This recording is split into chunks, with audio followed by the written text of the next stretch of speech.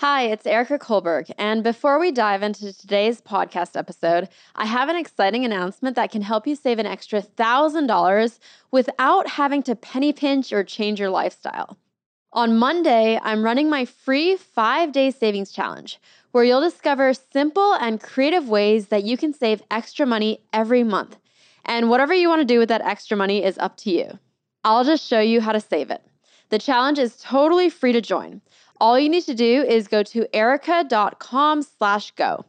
Erica is with a K, and you can secure your spot. By the way, these strategies that you're going to discover can help you easily save money, whether you're a budgeting novice or a finance expert. And they're going to get better and better throughout the week. But I have to tell you, I'm so excited about this and don't want you to miss out. In November of last year, we ran a savings challenge and had over 200,000 people sign up. And on average, people saved $1,005 that month through what they learned in the challenge. That means our challengers collectively saved over $200 million. So trust me when I say you don't want to miss out on this one. And the deadline to sign up to be part of this free challenge is Sunday, 11:59 p.m. Eastern Time. So make sure you secure your spot and get free access today. Again, that's erica.com/go, ERIKA.com/go. See you inside. So we launched February 15th. We hit our first year's sales targets in 3 weeks, sold out of our top 15 styles in 4 weeks. It was complete craziness. One of the things that we attribute to our success is eyewear retailer Warby Parker has been a pioneer since its founding in 2010. Under 30, looking at Warby Parker, the trendy eyewear. I'm Neil Blumenthal, one of the guys that started Warby Parker and currently serve as its co-CEO. What would be your advice for the entrepreneurs listening?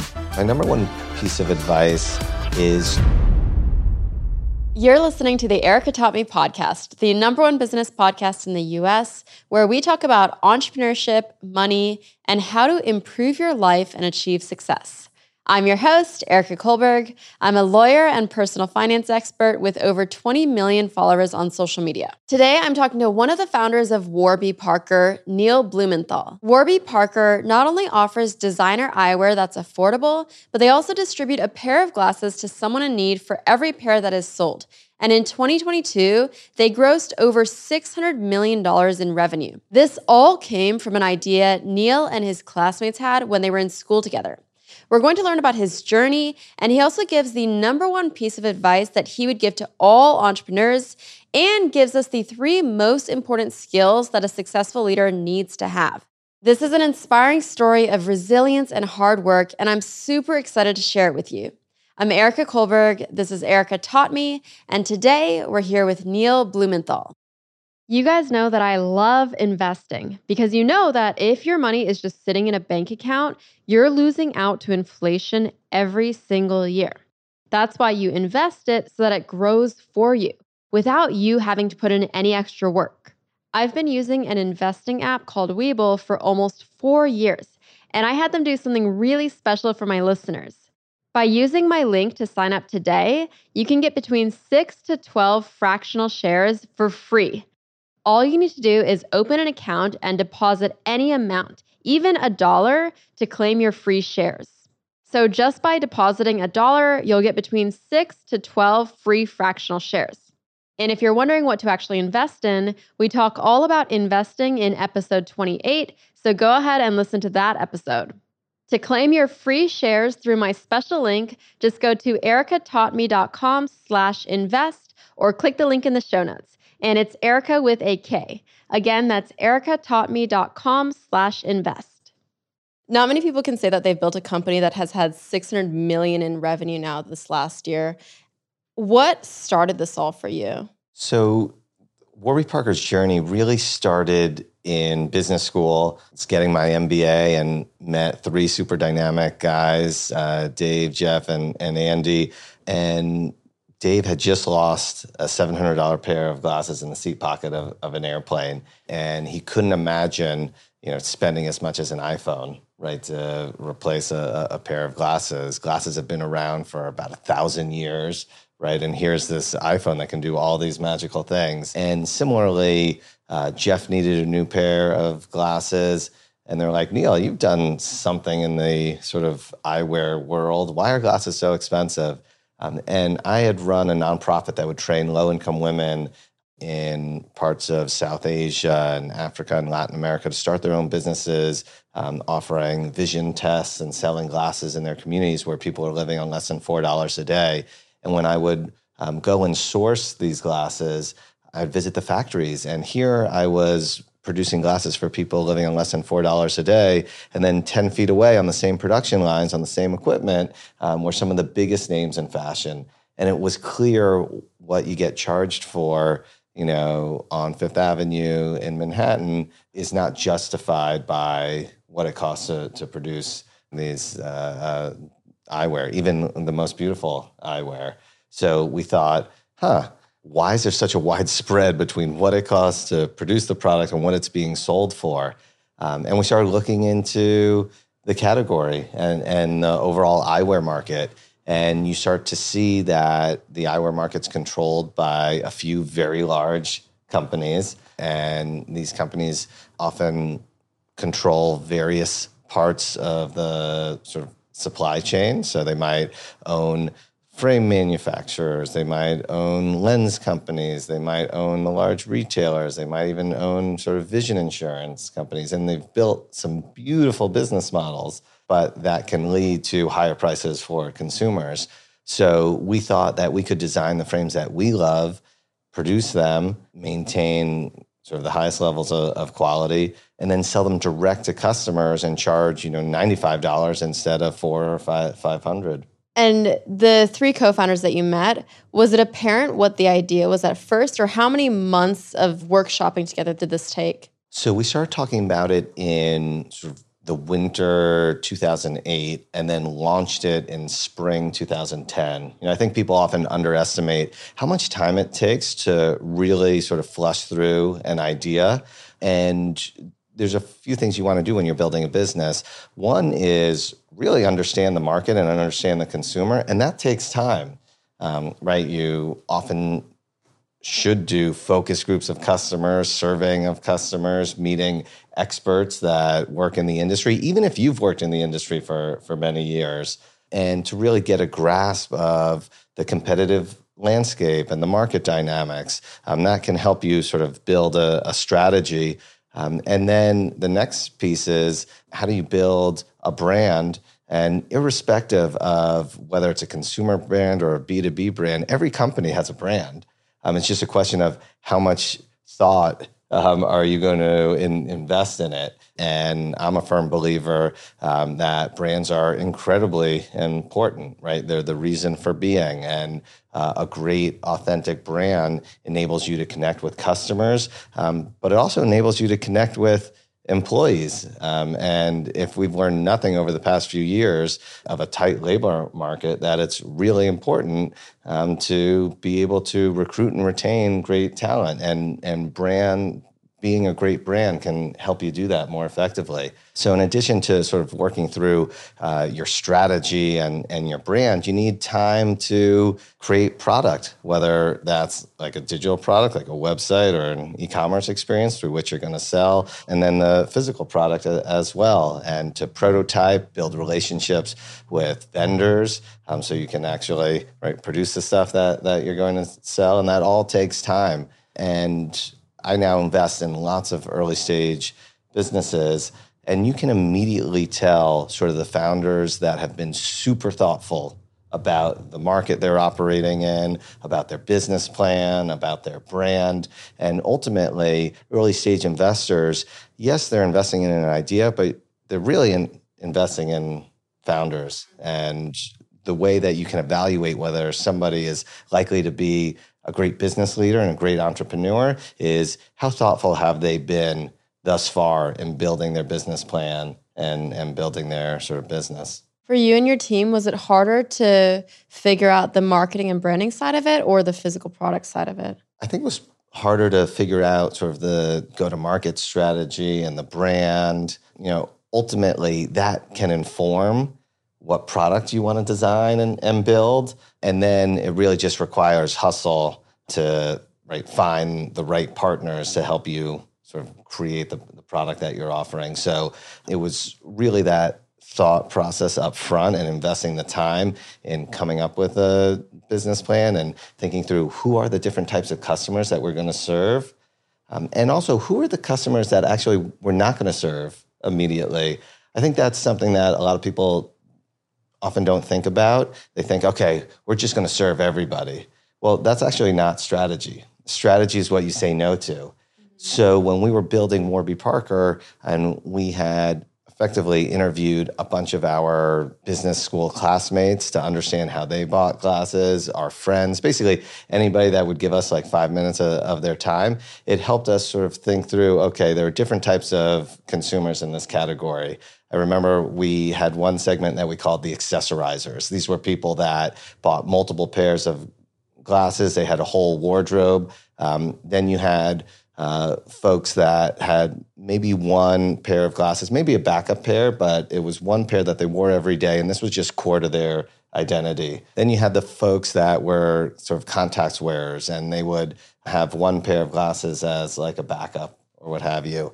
And we decided deliberately to, focus on accessorizers to start, and also those folks that glasses were just a core part of their identity. And we also decided, hey, we're really going to focus on like the 22 to 34-year-old segment to launch. We thought that those folks would be the easiest to reach, just given it was an audience that we knew intimately because we ourselves at the time were in that age group. We didn't want to go for 18 to 22-year-olds because those were college students, and college students generally don't have a ton of money. They're not great consumers.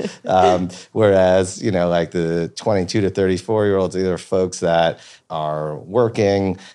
We think they're the ones that also define, brands and, what's cool and styles and trends or what have you. So we thought it was important to sort of make a splash with that community. So when we launched with acetate frames with single vision lenses. Single vision lenses are for, myopia or sort of other sort of refractive error, but aren't necessarily bifocals, right, that enable people to see up close and in the distance. And by sort of focusing on just one material type and one lens type, that also sort of helped us avoid a lot of complexity, right? We could sort of focus our efforts on certain manufacturers. We could really hone our marketing message. We could have one price point, right, $95 that we became known for, which really helped sort of a message proliferate when it's simple and easy to understand and as repeatable. It wasn't until year 2 that we actually introduced sunglasses and prescription sunglasses. And yes, in that first year, were people asking for sunglasses? Absolutely. But it's a slightly different purchase process than prescription glasses. In America, people tend to buy prescription glasses once every 2 years, right? Sunglasses, it's more frequent. Prescription glasses are a very deliberate purchase. Sunglasses are an impulse buy, right? You might go and buy that pair of sunglasses in an airport when you're in a rush or about to travel somewhere, right, where you would never do that with prescription glasses. So those were some of the things that factored into how we thought about like a product rollout. Finally, in year 3, we introduced mixed material frames. And then in year 4, we introduced progressive lenses to help people see in the distance and up close. So, as a company, we were sort of foregoing about half of the total market for those first few years so we could stay really focused and build a strong foundation for future growth. So that $95, how did you settle on that as your go-to-market price? That was one of the hardest and most important decisions we made, was what we should price the product at. And originally we thought that we could sell our glasses for $45. And, this was the same quality as $400 or $500 glasses that previously existed. And we decided to leverage a lot of our relationships at Wharton because we were getting our MBAs. So we go to meet with the head of the marketing department, who's a pricing expert. And we tell him, hey, we're going to disrupt the optical industry. We're going to charge $45 for $500 glasses. And he kind of laughed and looked at us and said, I don't think this is going to work. he said, listen, $45 is just outside the realm of believability, right? Price is the biggest indicator of quality. And for a tenth of the price, no one's going to believe that it's good quality. So we walked out of that meeting pretty deflated. And, building a business is just a roller coaster of emotions. And there are moments where you're on top of the world. This happened to be one of those moments that, right, we were at the bottom of the world. But we then went back to the drawing board and thought, okay, well, how do we figure out what's optimal pricing? And we decided to sort of survey our friends who are all potential customers. And we found that the willingness to purchase increased with price up until about $100, at which point it plateaued and then eventually came down. So we knew that $100 was sort of a threshold we didn't want to cross, but we knew we wanted to get as close to it as possible to connote quality. So we had a debate, should we do $99? We thought $99 was too discounty. So we went with $95 because we thought that visually it looked good. It seemed very deliberate. Yeah. And this is an example probably of where you marry art and science, where you have to go a little bit with emotion, but informed by the data. If you're listening, let me guess. You have a passcode on your phone. And let me take another wild guess and say that you have a password on your computer. But why are so many of us okay just being completely unprotected online? We have no idea who has all our personal information online and whether it's the good guys or the bad guys who might be selling your information or worse. We're talking spammers, telemarketers, robocallers, people who want to know more about you and even where you live. My sister had her data leaked online, and because of that, her identity was stolen. And it was a nightmare to deal with. We had to lock down all her credit cards just for starters. That's why I'm excited to tell you about Aura, a sponsor of this episode. Aura can identify data brokers exposing your info and submit opt-out requests on your behalf. When I discovered it, I knew I had to try it out, just to see if my information had been leaked online, which they let me see instantly after I signed up. And get this, for my audience, they're offering a free 14-day trial so you can see if your personal information has been leaked online. To find out now, go to ericataughtme.com/Aura to claim your free 14-day trial. Erica with a K and Aura is spelled A-U-R-A. Again, that's ericataughtme.com/Aura, and I'll also leave the link in the show notes. That's so interesting. So when you launched, was it what went right, what went as you expected, and what went wrong? Launch was sort of a wild process for us. So we sort of thought that we were going to launch right before Thanksgiving in 2009. And the thought was that if we launched right before Thanksgiving, then all of our classmates would go home over the break. They would tell all their friends and family about us, and it would be sort of all this word of mouth marketing that would help us grow. We knew that we were launching a lifestyle brand, right? Glasses, yes, they're a health product, but they're a fashion accessory. And it was important to us to launch, a great brand. And within fashion, right, you need credibility. And what's the best men's fashion book and the best women's fashion book? GQ and Vogue. So our goal was to get into GQ and Vogue. And we were able to secure sort of features in it for launch. And we were going to be in the March issue of GQ. And similarly, we get featured in Vogue. And again, we were supposed to launch in November. We get a call from the fashion director at GQ in January saying, hey, you didn't launch in November or December. What's going on? You're going to be in the March issue. So we launched the website February 15th, right as sort of the GQ was hitting subscribers' doorsteps. And we started getting calls from our friends saying hey, did you guys know your website's live? And we're like, yes, please, click through it. If you find any bugs, screenshot it and send it to us because we weren't sure this thing was going to work or not. And then orders started to pile in. Oh my gosh. We hit our first year's sales targets in 3 weeks, sold out of our top 15 styles in 4 weeks. It was complete craziness. And we were processing a lot of the orders ourselves. And we would just, at this point, we were cutting class because we had to sort of process the orders. We had to respond to customer emails and calls. One of the things that we attribute to our success in sort of launching a product that really hadn't been sold online before is that we had come up with this idea of a home try-on, where we would ship people 5 pairs of glasses. They have 5 days to try it on at home. If at that point there's a pair that they like, we'll put in prescription lenses and send it to them. And as I was mentioning, you have sort of this arc of building a business where there are moments where you feel like you're a genius and moments you feel like you're a dummy.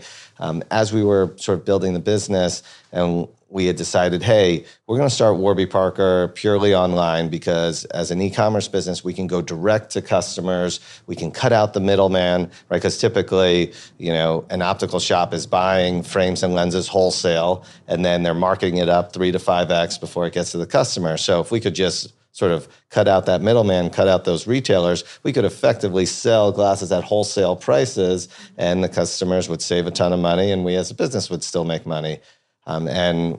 Doing it online was the way that we could do that. So I know entrepreneurs listening are going to be asking, not everyone can just get placed in Vogue and GQ. What kind of connections or outreach did you have to do to make that happen? Yeah, so I think the first thing is that if you want people to talk about you, whether it's friends around a dinner table or to be in the press, you have to do something worth talking about. And that's usually something novel and different. So a couple of our selling points were, hey, we're selling $500 product at $95, right? That's newsworthy. We're selling glasses online, which people really hadn't done before. That's novel. We have this innovative home try-on program where we'll ship people 5 pairs of glasses to their home to try on at home, right? These were all really interesting and different things than were currently on the market. And then we had this brand, Warby Parker, that seemed thoughtful and authentic and had a narrative and story behind it. And we had beautiful imagery and a lookbook that sort of reinforced the lifestyle brand that we were trying to portray. Do you think being a student at the time of launching worked in your favor or against you? I think it helped us because, we had this amazing network of super smart, dynamic people, our classmates, that we could go to for questions. So if we had a supply chain question, there was a guy who had worked in supply chain that was our classmate. If we had a question about e-commerce, right, there was somebody that had worked in e-commerce. So there were these incredibly smart people at Wharton, classmates and professors that we could leverage. I think also having time that we could dedicate to thinking about the business was super helpful as well. I'm not sure that if we were working full-time in the jobs that we had before school, that we would be able to allocate the time that we really needed to sort of flesh out the business model. That being said, I don't know if I recommend that folks quit their jobs and start working on a business. I'm more of a type of person that would recommend working while sort of building a business plan and making sure that you only jump off that cliff when it's not really a cliff, so to speak. It's funny, one of our professors, Adam Grant, ended up writing a book called The Originals and featured us. One of the premises of the books is actually a lot of great entrepreneurs, the majority of them are not crazy risk takers. They actually find ways to de-risk things. So, when I'm ever staring at the precipice, standing on a cliff, and I think I need to make a giant leap of faith, I try and take a step back and say, hey, what are things that I need to learn or do that will help make this decision a lot smaller so I can take baby steps sort of down the mountain as opposed to jumping off the cliff. And right, as business school students, right, we were able to flush out a lot of the risks in the business, right? Pricing, how to sell online, building a brand that would resonate with folks.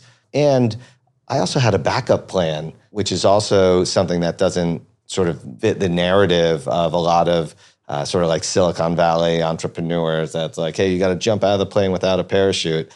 I don't believe in that. I had an offer to go work at McKinsey. That's a good backup after plan. business school, which was awesome. And they were super kind and very supportive. And they said, hey, looks like you've got a tiger by its tail here. Pursue it. If it doesn't work, you'll still have this job offer in a year, which was super nice and kind of them. The February you launched, were you set to graduate that May or the following year? That May. Okay. So did you all graduate? We all graduated. Okay, so you graduate, and now the four of you can dedicate your full time and energy to building it up. And by this point, you've already, in 3 weeks, met your year's goal. What's next for you? What happens after you graduate? So we had made the decision that it made sense to, move back to the city, New York City, because New York is the fashion capital of the world. We think it's the sort of capital for brands, for media, financial capital of the world, just amazing place to build a business, especially the type of business that we were building. The big things were, how do we start to scale with integrity? And we think about that a lot. How do we continue to make the right investments that will create an increasingly better customer experience? One of the things that I tell the team all the time is that happiness equals reality minus expectations. And if we want our customers to be happy, then we need to constantly create a better and better reality because expectations are increasing. They're increasing because of Amazon. They're increasing because of Uber. They're increasing because of the experiences we deliver as Warby Parker. And so we just need to be constantly getting better and better. The other thing that we think about scaling with integrity is how do we continue to build a great culture? Because culture is really, I think, the biggest determinant of long-term success. So, are we hiring folks that are committed to our mission, who are self-selecting to come at work at Warby Parker because of our values? And what is culture? Culture is shared values and shared rituals. So are we indeed, living our values? Do we have rituals that reinforce these values? How do you, in those early days, how do you test for that? Obviously, it's really easy once people come into the company to realize whether they're a fit for culture or not. But in that interview process, how did you try to figure out whether they could be a fit? I think defining the culture takes a little bit of time. And also, cultures aren't static, right? They change over time, and that's completely okay. But in the early days, right, we had spent all this time putting together a brand architecture. What does Warby Parker stand for? It stands for fun, creativity, doing good in the world. Who best represented that? We thought writers. And we were very inspired by our grandparents and sort of the eyewear that they wore in like the 40s and 50s. We were inspired by the social ethos of our parents who came of age in the 60s and were inspired by a lot of the Beat Generation writers. So when we were thinking about a name, Dave had come across this exhibit at the New York Public Library on Jack Kerouac, and they had a few of his unpublished journals, and these two characters, Warby Pepper and Zag Parker. So that's who we named Warby Parker after. That's just an example, I think, of sort of how we thought about the brand and having a bunch of depth to it. So when we started hiring our first employees, right, there were these attributes that we were kind of looking for. We didn't have processes really written out at that point, but it was clear that the folks that were at the company during those first few years, they were living the values every day. How did you and the three other co-founders make sure that your values were aligned? I guess before you even started the company, were you interviewing each other? How did you make sure that it was a fit? And then also that what you each brought to the table was complementary and that you weren't all coming with the same skill set?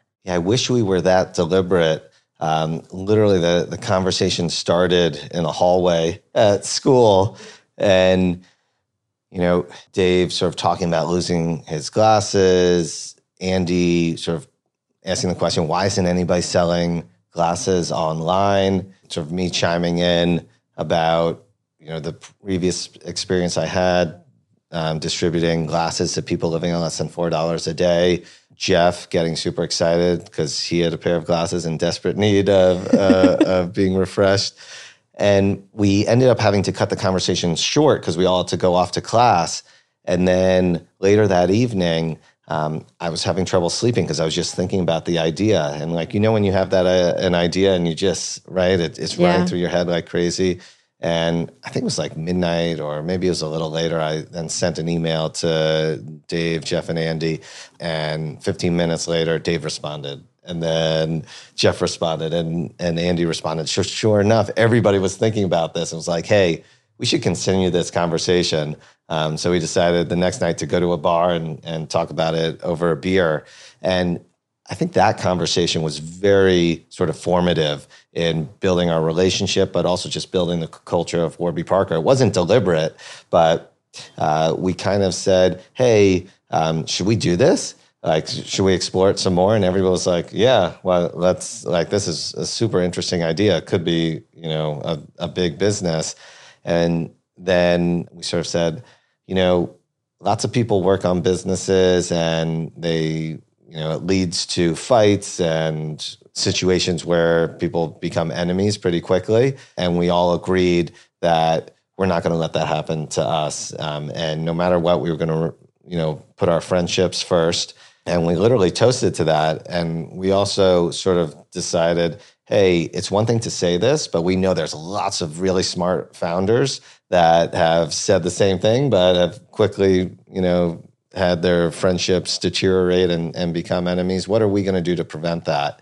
And of course, being at business school, there would be a management class and we'd learn about 360 reviews and, what are ways to create high performing teams. And we decided that every week we'd go back to that same bar, we'd have a drink and we would give each other feedback. And it would have nothing to do with sort of the business planning that we were doing, but more on how we were working with one another. That's one of those things that, if you invest in the relationship and invest in sort of these structured mechanisms like allocating time for feedback, right, you can sort of prevent things from becoming big issues. And in the process, really strengthen a working relationship.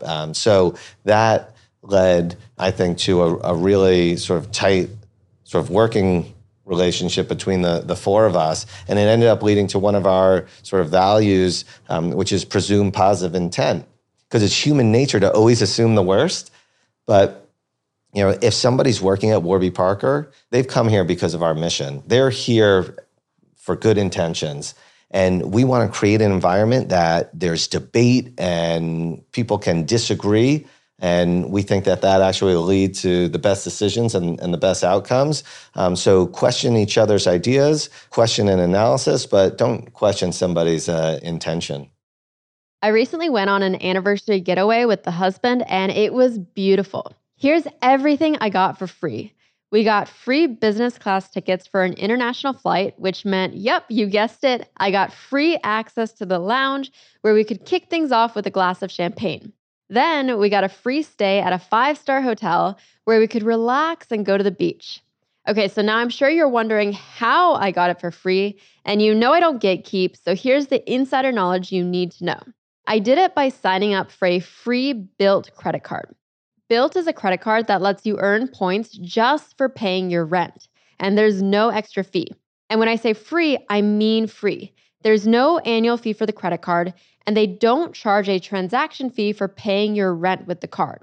You'll also earn 2 times the points on travel and 3 times the points on dining. Once you get your points, you can transfer them to travel partners like airlines and hotels to then get the free business class flights or 5-star hotels like I did. To sign up for this card, go to ericataughtme.com/Bilt. Erica is with a K and Bilt is BILT. Or to make it easier, go to the link in the show notes. Again, that's ericataughtme.com/Bilt. It is always hard to give any type of constructive feedback. What would you say was the hardest feedback that you had to give to one of the co-founders? Now it's because we created these processes of this space to do it in, it's now sort of we've normalized it. So it's not sort of uncomfortable. I remember sort of chatting through, hey, who's going to continue to run the business going forward? And that was a relatively easy discussion. The business was sort of off to the races. Dave and I sort of mentioned, hey, we wanted to continue to work on it post-graduation. Jeff had actually committed to go back to the private equity fund that he was working at before school because they were actually paying for his MBA. He would then go on to start Harry's, the razor business. And Andy was really excited about the startup world, but from an investor perspective, and he went to work in venture capital and started his own fund, Elephant Partners, that has over $1 billion under management. I think having those conversations really helped us understand each other's sort of personal situations, but also what really drove us. Correct me if I'm wrong. I assume when you started, it was a 25% to each person split. But obviously, when two of the partners decided to go off and do different things, how did that conversation happen where it doesn't make sense for them to retain that much ownership if they're not going to be working on it? Definitely. And I think this was an example of where we tried to be really thoughtful up front. So even when we started working on it in sort of the winter of 2008, and we said, hey, we're all going to be equal partners because it's going to be really hard to say, hey, I'm bringing X to the table, you're bringing Y to the table. We're all going to put in the same amount of capital. And we actually created a vesting schedule while we were at school until we graduated to say, hey, if everybody continues to work on the business up until graduation, we'll be each 25% sort of owners and split it between the four of us. But if for whatever reason somebody stops working on it, then the vesting stops and everybody else continues to vest. While that didn't happen, the point is like we were thinking through these different scenarios, and I think that created trust between us. And then when it turned out that two of us would run it going forward, we had a similar conversation that was like, hey, for running it, right, you should get an incremental sort of equity, and that should vest over time. And yes, that would dilute the two other founders, but hopefully the two co-CEOs would, create a bigger pie, so even a smaller piece would have a larger outcome. So going back to that first 3-week period where you met your year-long target in 3 weeks, I imagine from there, was the growth kind of exponential from there, or how did that growth trajectory look over the next 5-10 years? It was pretty much exponential. The big issue for us was keeping inventory in stock. So, versus being a SaaS business, right, we had to manufacture a physical product. And not only would we have to manufacture the frames, but then we'd have to cut lenses to insert them into the frames, right? Every product that we sell is a customized product. So we had to continually build the infrastructure for that. And I think that's what's made building this business so interesting, is that there are technology components to it, there's manufacturing components to it, there's obviously people components to it, and the environment, right, keeps evolving. Certainly as we look to continue to increase brand awareness and acquire new customers, right, the media landscape, the advertising and landscape keeps changing so dramatically sort of year to year. Did you feel instant validation that you were onto something? Did you know that this was what you wanted to spend your next 10, 15 years of your life on? Yeah, I think it was clear that we were onto something. And, I'm not sure that I'm so strategic that I'm thinking 10 to 15 years in advance. I've always been somebody who is motivated to have positive impact in the world, I think like most people. And, if you were to ask me in college, like, what did you want to do? I studied international relations and history, and I would tell people, I want to change the world. And, at the time, I thought that the best way to do that might be to help, different groups stop fighting wars. Literally, I went to work at a think tank that came up with policies to resolve deadly conflict under the idea that if, fewer people were killing each other, then we can focus on things like health and education. And I quickly realized maybe that wasn't the path for me to have maximum impact. And that's when I met this eye doctor, Dr. Jordan Caslow, who had this idea to train low-income folks in different parts of the world where people living on less than $4 a day to provide them glasses because, right, if you provide folks with glasses, their livelihoods increase, their ability to provide for their families and improve. And if you do it in sort of a way that creates jobs, right, you create a sustainable, long-lasting solution, right? Because people need glasses not just on a one-off basis, they need it on an ongoing basis. So by training these women to start their own businesses, right, you were creating jobs and you were creating a mechanism, for these glasses to be provided over the long term. And that got me really excited. So when we started working on Warby Parker, for example, we had discussions on, hey, it's an inherent good to charge $95 instead of $500, but what more could we do to do good? And when we were, crafting our mission, right, our mission is to provide vision for all. And we think about that both figuratively and literally. Literally, how do we provide the tools to enable people to see? But figuratively, how do we serve as an example of a business that does well, but also does good? And Jeff, Andy, Dave, and I had these sort of debates on what does that mean? How can we do this? Well, WHO says that there's over 1 billion people around the world that need glasses. Okay, how can we best serve them? Because, a lot of those folks can't afford $95. So we would sort of discuss would it make sense to dedicate, a percentage of profits or a percentage of revenue towards that goal of ensuring everybody had glasses they needed to see. And we ultimately decided, if it's a percentage, A, that's hard to understand what the impact is. But B, that could one day be manipulated if we weren't running the company. So we decided to commit to provide a pair of glasses for every pair that we sell because that was what our goal was. Our goal was to get glasses on faces and making something as clear and simple as for every pair of glasses we sell, we distribute one to someone in need that commits us to providing vision for all. It also ties it to the brand. It'll be easier for prospective employees to understand. It'll be easier for prospective customers to understand. And if for some reason we weren't running the company, it would be business suicide for the folks running it to sort of stop doing that because it would hurt the brand. It's clear that one of your core values is impact. But then at the same time, as a CEO, you really have to consider profitability. How do you deal with the decisions that you have to make where the impact decision is different from the profitability decision? I think we thought a lot about being deliberate in everything that we do. And that includes sort of our social mission. So our ability, to your point, to do good in the world requires us to drive profitability and to drive growth. So there's always questions we're facing about how do we make decisions on how to do good. And we try and be super thoughtful and deliberate and also follow the same strategies as we take with the sort of like for-profit side of the business. So just as we were sort of thoughtful around our product rollout and didn't try and do everything at once, the same is true on the mission side.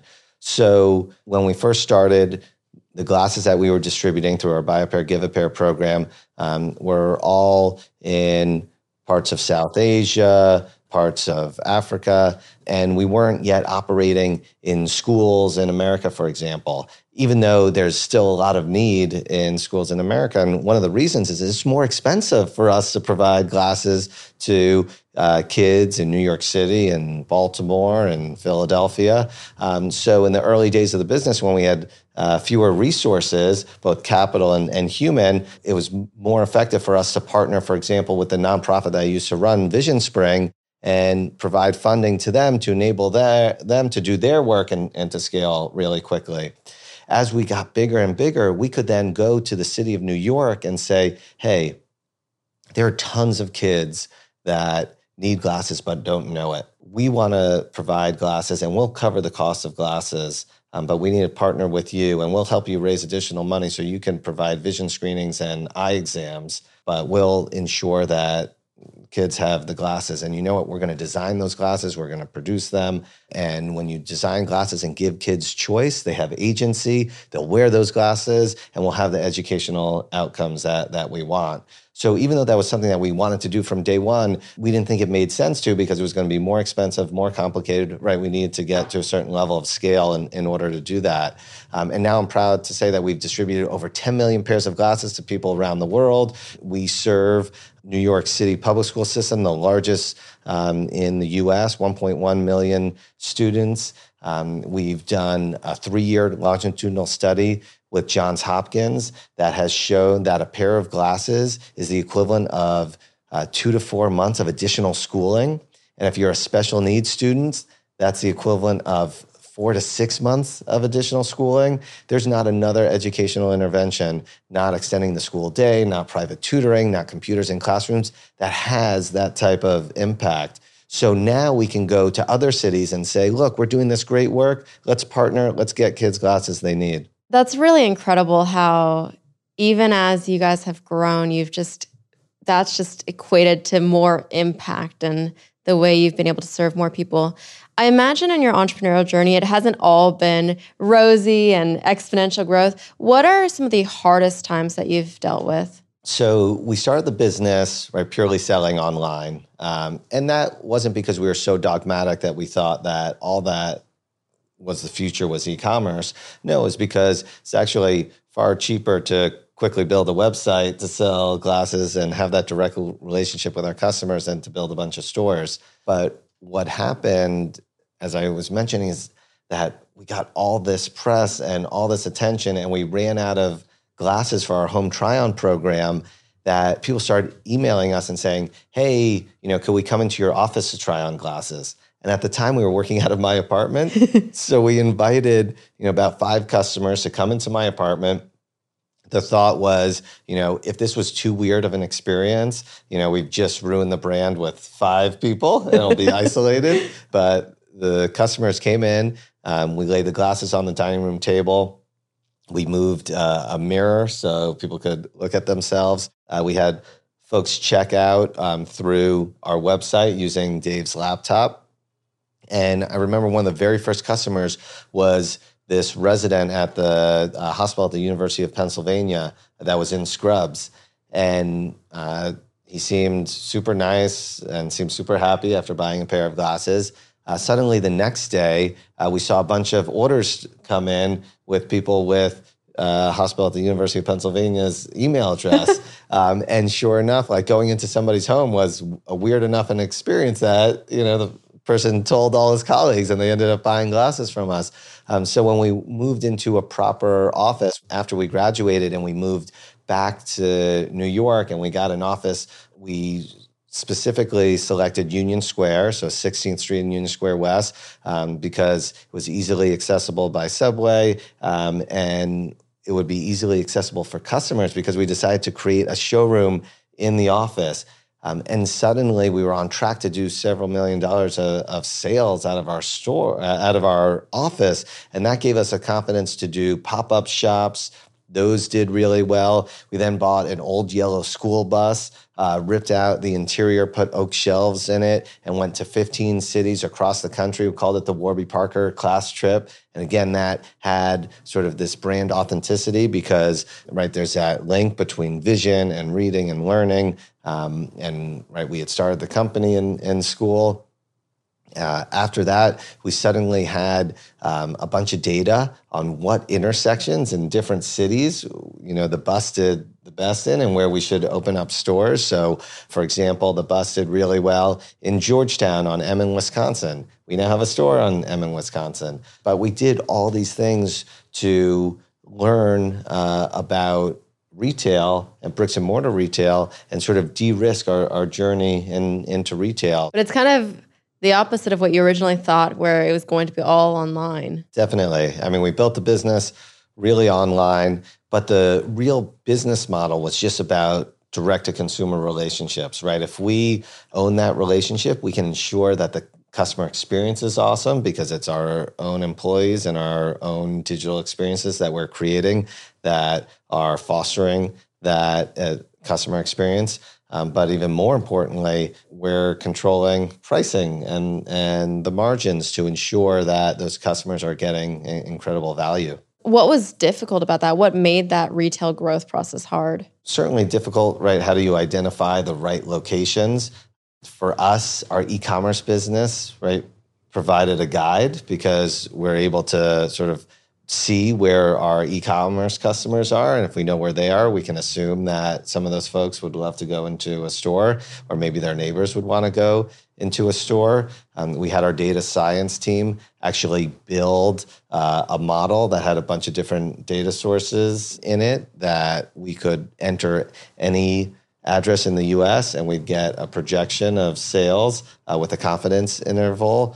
So we would use data to inform some of the real estate strategy and then just, manage these stores and hire sort of the best and brightest to really create these special experiences for folks. We were talking off camera earlier about how I got LASIK, so I don't have a need for glasses anymore.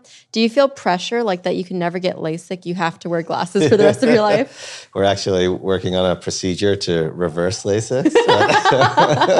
Sign me up. No, I'm just kidding. But honestly, you have to, as part of the brand, you have to wear your Warby Parkers. Definitely, I got to advertise. But it's been fun building like two new areas of the business and that are relatively new for us. One is sort of contacts, and that business has been growing the last 2 years over 80% year over year. But then also getting into sort of eye care. And we now employ close to 200 optometrists across the US and Canada, where we're now able to offer comprehensive eye exams. But we've also been investing in telehealth. And we built a virtual vision test that enables folks, if they think their prescription hasn't changed, to do a simple visual acuity and a vision test from their home. And we're able to, write them a new glasses or contacts prescription. And that's really exciting. I think we get excited about sort of leveraging technology to help people's health and to make accessing eye care sort of more affordable and accessible and more convenient. So you can see us over time continuing to invest on how do we triage folks more effectively. When you started, you were obviously a disruptor in the space because it seems like basically one company owned all of the high-end eyewear. Did you ever get pushback from them? We had a funny meeting. So the largest company in the space is EssilorLuxottica. I think last I checked, they had a $60 billion market cap, and they own LensCrafters, Pearle Vision, Sunglass Hut, Sears Optical, Target Optical. A couple years into the business, we get outreach from the CEO at the time of Luxottica, and then he said he was going to be in New York and asked to have a meeting. I remember Dave and I sort of told the team, hey, if we're not back in 2 hours, call the police. Call the police. And we go into this guy's office, and he proceeds to talk at us for like 45 minutes, just all about their business model and the optical industry and why it's so great. And, nobody likes to get talked to. And then he looks at us and he's like, so, what are you guys trying to do? And I looked at him and half jokingly, I was like, oh, we're trying to build the world's biggest optical company. And I laughed as I was saying it, but he didn't think it was very funny. And needless to say, there was never a follow-up meeting oh my after gosh. that. What about competitors? Because I'm sure since people saw the success of this affordable eyewear, other people saw the opportunity there. How are you always thinking about staying ahead of the competitors? Yeah, so we've seen tons of copycats emerge in the US, internationally, and I used to have a really visceral negative reaction to it, right? Because you feel like somebody's stealing your ideas and your blood, sweat, and tears. One of the things that I've learned, and a lot of people have sort of reinforced this to me, is that ideas are one thing. It's really all about execution. I think it was Einstein who said, ideas without action is hallucination. And in reality, right, your ability to be successful is all has to do with your execution. So whenever I'm meeting a startup founder and they're talking about how their company is in stealth mode, that always raises sort of red flags in my mind, because the only way for somebody to execute really well is to leverage their relationships and their contacts. And the only way that their friends and their family can help them is if they know what they're doing. So that's one of the reasons we were so successful, because we told anybody that would listen what we were doing, and our classmates were so helpful, our professors were so helpful, our friends were so helpful, our family was so helpful. So, yes, do you run the risk of somebody knocking you off? Absolutely. But we're now, 13 years in, we launched in 2010, and we've found that a lot of those copycats are no longer in business. And we've actually been surprised by the fact that we haven't seen a larger competitive response by some of the incumbents. And we think some of the reason might be because of just how big this market is. In the US, it's $76 billion. This is a big market. And it was one of the reasons we were so excited to build a business in it. Where do you want to build a business? You want to build a business in a big market, with a large total addressable market. You want to build a business in a market that has high margins, because you can go in and undercut folks. You want to go into a market where the incumbents have low customer satisfaction. So one of the things we're most proud of is that our Net Promoter Score, which is a measure of customer satisfaction, has been in the 80s since inception. And if you look at our competitors, the industry average is 26. So Wow. that's on par with the airlines industry. So this was such an exciting category for us. But again, we haven't seen that big of a reaction from the large incumbents. And we think it's because about half of the market are still independents. So independent optometric practices, independent optical shops. So it's still a rather immature category where there's still a lot of consolidation happening. And because it's so big, while we might, take share from LensCrafters, which is owned by EssilorLuxottica, they're still taking share from the independents, for example. Any thoughts on what other industries are ripe for disruption based on that criteria you mentioned about a large addressable market and all of those things? Well, sort of razors were for one, and that's why Harry. our co-founder Jeff launched Harry's and has had sort of wild success doing that. Right now, I'm so focused on the optical industry that not looking for as many sort of industries like that. But I think anytime you see an industry where you as a consumer aren't super thrilled, there's opportunity. What do you think your strongest skill set as an entrepreneur is that got you to be this successful? I think it's just being proactive. I still interview all of our store managers, and at the end of this year, we'll have 240 stores. And often the store managers will ask me, hey, what do you look for in a store manager? And this is something that I'll look for in any prospective employee. The first thing is proactivity, Do you identify problems, but also come up with solutions? And in doing so, do you actually come up with a few different options of solutions and then assess which is the best one? And do you actually take the first step in sort of driving that forward?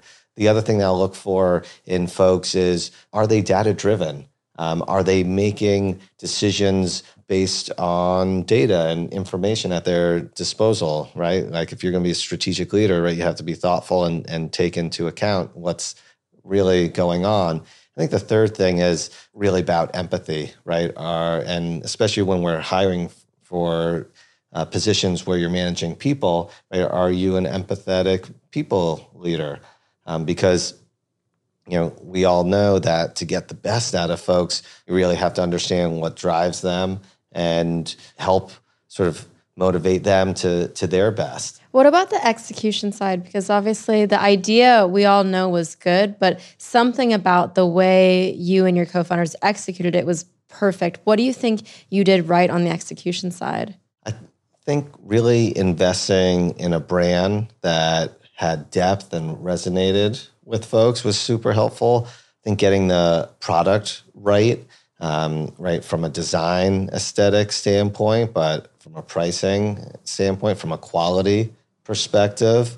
I think the other piece was, just really staying laser focused on that customer experience. And, if you were to ask anybody at Warby Parker, what's the most important metric? They would tell you Net Promoter Score, because it's a proxy for customer satisfaction. And we know for long-term success, if our customers are happy, they'll come back to us, they'll tell others about us, and we'll be successful.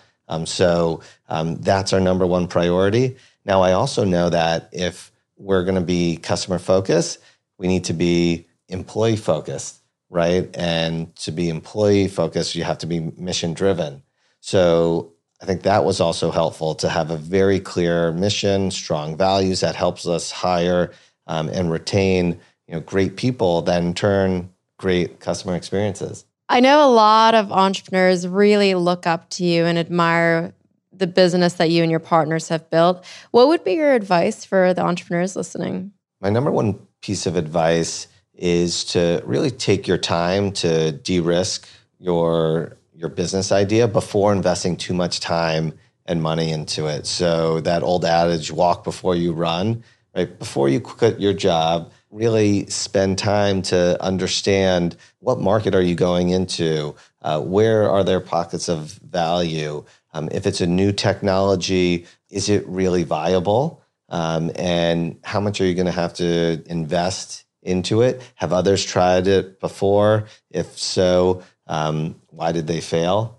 Because none of us have truly original ideas, right? People have had ideas, they just haven't necessarily executed at the level that would make something sort of a successful business that would box you out from, going into whatever idea one wants to pursue. I like that. So we have a little closing tradition. The podcast is called Erica Taught Me, but really today is all about Neil Taught Me. So what do you want people to walk away being able to say, Neil taught me this? I'd love for people to realize that you can do well and do good. And I hope that Warby Parker is an inspiration to others, that it's a false choice of, profits over people or profits over impact, that they're not mutually exclusive, and they're actually quite complementary. Thank you so much. This was amazing. Thank you. This was a lot of fun. If you want to learn more about Warby Parker, you can go to their website using the link in the show notes. And if you've enjoyed the podcast, please take a moment to leave a review. It really helps support the work that we're doing. Thanks for listening, and I'll talk to you next Tuesday on a brand new episode of Erica Taught Me.